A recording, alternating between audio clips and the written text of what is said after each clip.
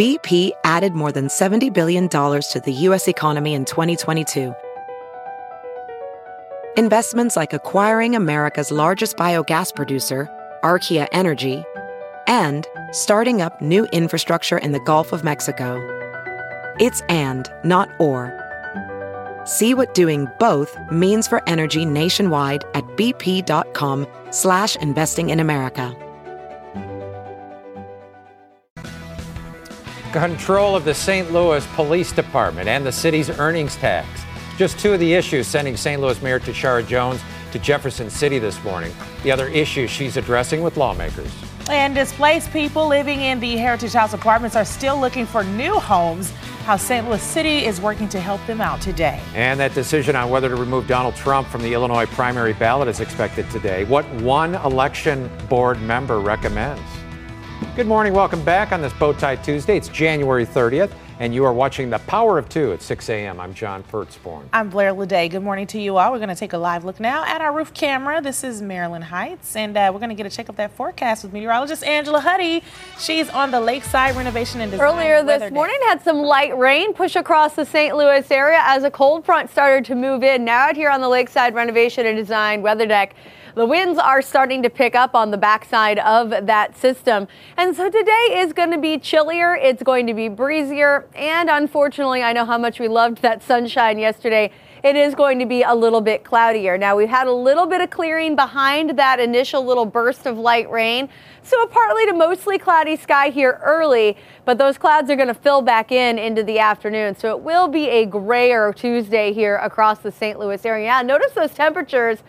Bus stop this morning or this afternoon, low 40s. We're just not going to warm up all that much after turning colder here this morning. It's a one-day hiccup. There are warmer temperatures and more sunshine in the extended outlook. We'll have that for you coming up in just a couple of minutes.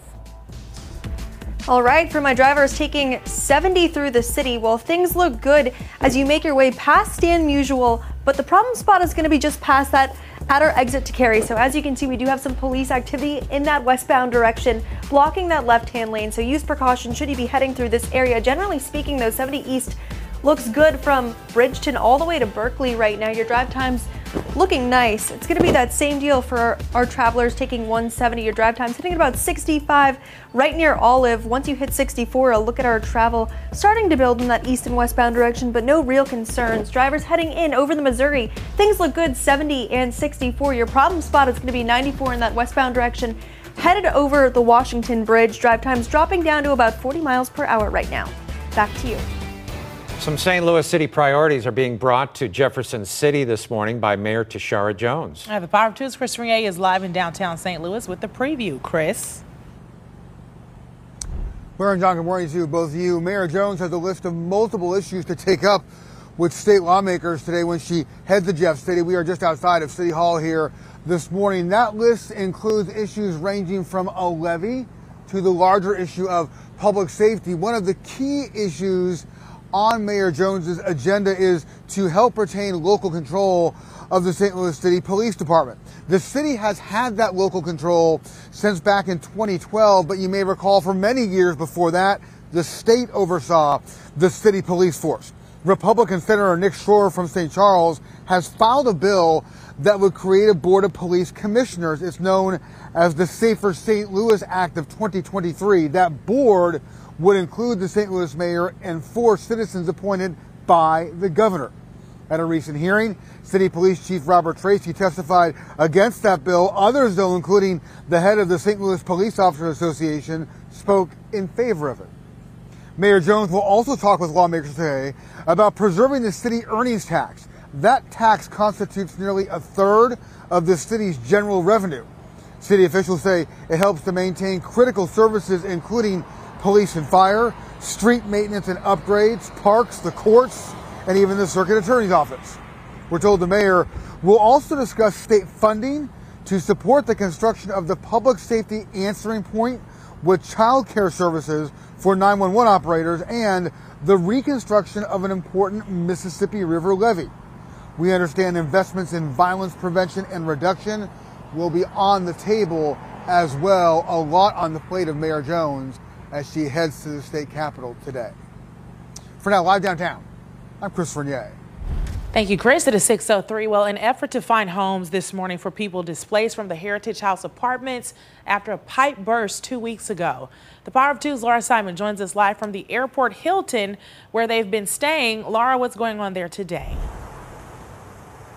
Blair, the city of St. Louis is going to be hosting a housing fair for all of those people who have been staying here at the airport Hilton for quite some time. You'll recall about 2 weeks ago, the Heritage House apartments flooded after pipes burst in those sub-zero temperatures that we had. They were initially staying over at the ballpark Hilton, then they were moved here, and now the city is looking to find them a more permanent living situation. And so they'll be out here starting at 9 this morning, but you'll remember back on January 15th, the pipes burst at that Midtown high-rise during the frigid weather conditions we had, flooding the building and forcing the people who live there out. And they do tell us, a lot of the people who live there, that the heat was out at that building before those pipes burst.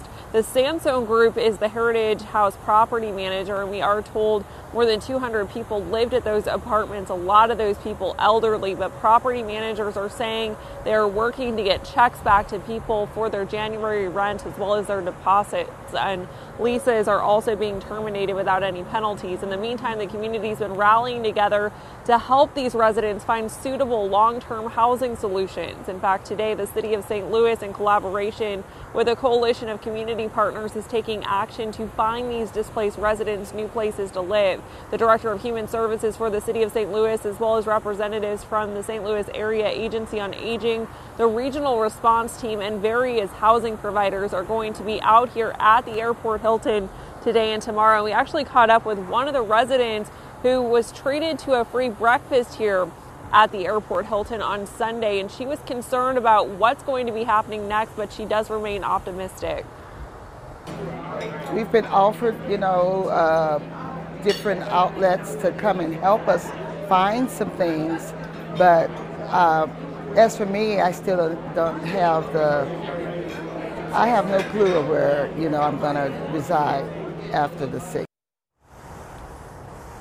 And she's referring to after the 6th of February. That's how long they have to stay here at the airport Hilton. But again, more long-term housing solutions are being discussed amongst these residents today from city leaders. And we'll bring you updates throughout the day on this. But this will be going on today from 9 until 2 and then tomorrow from 1 until 8 p.m. Reporting live here in Woodson Terrace this morning, I'm Laura Simon.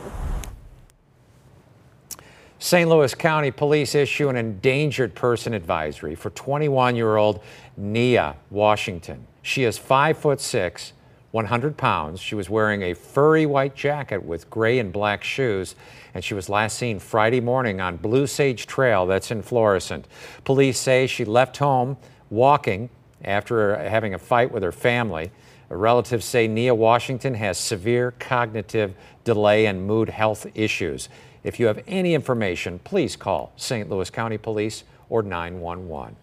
Well, a developing story in St. Genevieve this morning. A crash yesterday night involving a semi with hazardous materials on board shut down a section of Highway C and led to a mandatory evacuation. Our partners at the Post-Dispatch report the chemical is phosphorus trichloride that is toxic when inhaled. It can irritate your eyes, skin, nose, and throat. The roadway is closed in the area from Sprott Road to Highway 32 until further notice. Crews expect that cleanup to last throughout most of the day, so be on the lookout for that. All right, look out for this sinkhole. It closes the Bates off-ramp from southbound I-55.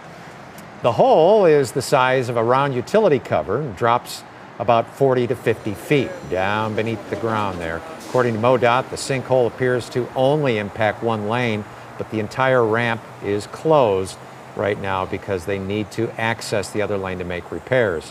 While it's not expected to be a long-term closure, it's not clear when the ramp will reopen. Southbound drivers can take the 4500 Broadway or Loughborough exits instead. The Power of Two is your local election headquarters. The Illinois Election Board is meeting today. They're going to decide if former president and presidential candidate Donald Trump's name should stay on the state's primary ballot. A group of voters, Illinois voters, filed the objection. They claim Trump's role in the January 6th, 2021 riot at the Capitol disqualifies him from running for office under the 14th Amendment. At a hearing last week, one Illinois election board member said the decision should be up to the courts. The Illinois election board is divided evenly between 4 Democrats and 4 Republicans. If there's a tie vote, the effort to remove Trump's name from the ballot fails. The Illinois primary is March 19th. Meanwhile, from our Illinois News Bureau, state lawmakers considering a plan to expand voting by mail. During the pandemic, more than a third of Illinois voters asked for a mail-in ballot. A new bill would allow election officials to send every eligible voter a mail-in ballot. The voters could either send it in or wait until election day to vote in person. Well, Republican lawmakers again try to make it more difficult for Missouri voters to change the state's constitution. A Senate committee heard dozens of pieces of legislation yesterday that would ask voters if it should be more difficult to amend the state's constitution. If any of the legislation passed, the General Assembly voters would have to approve it.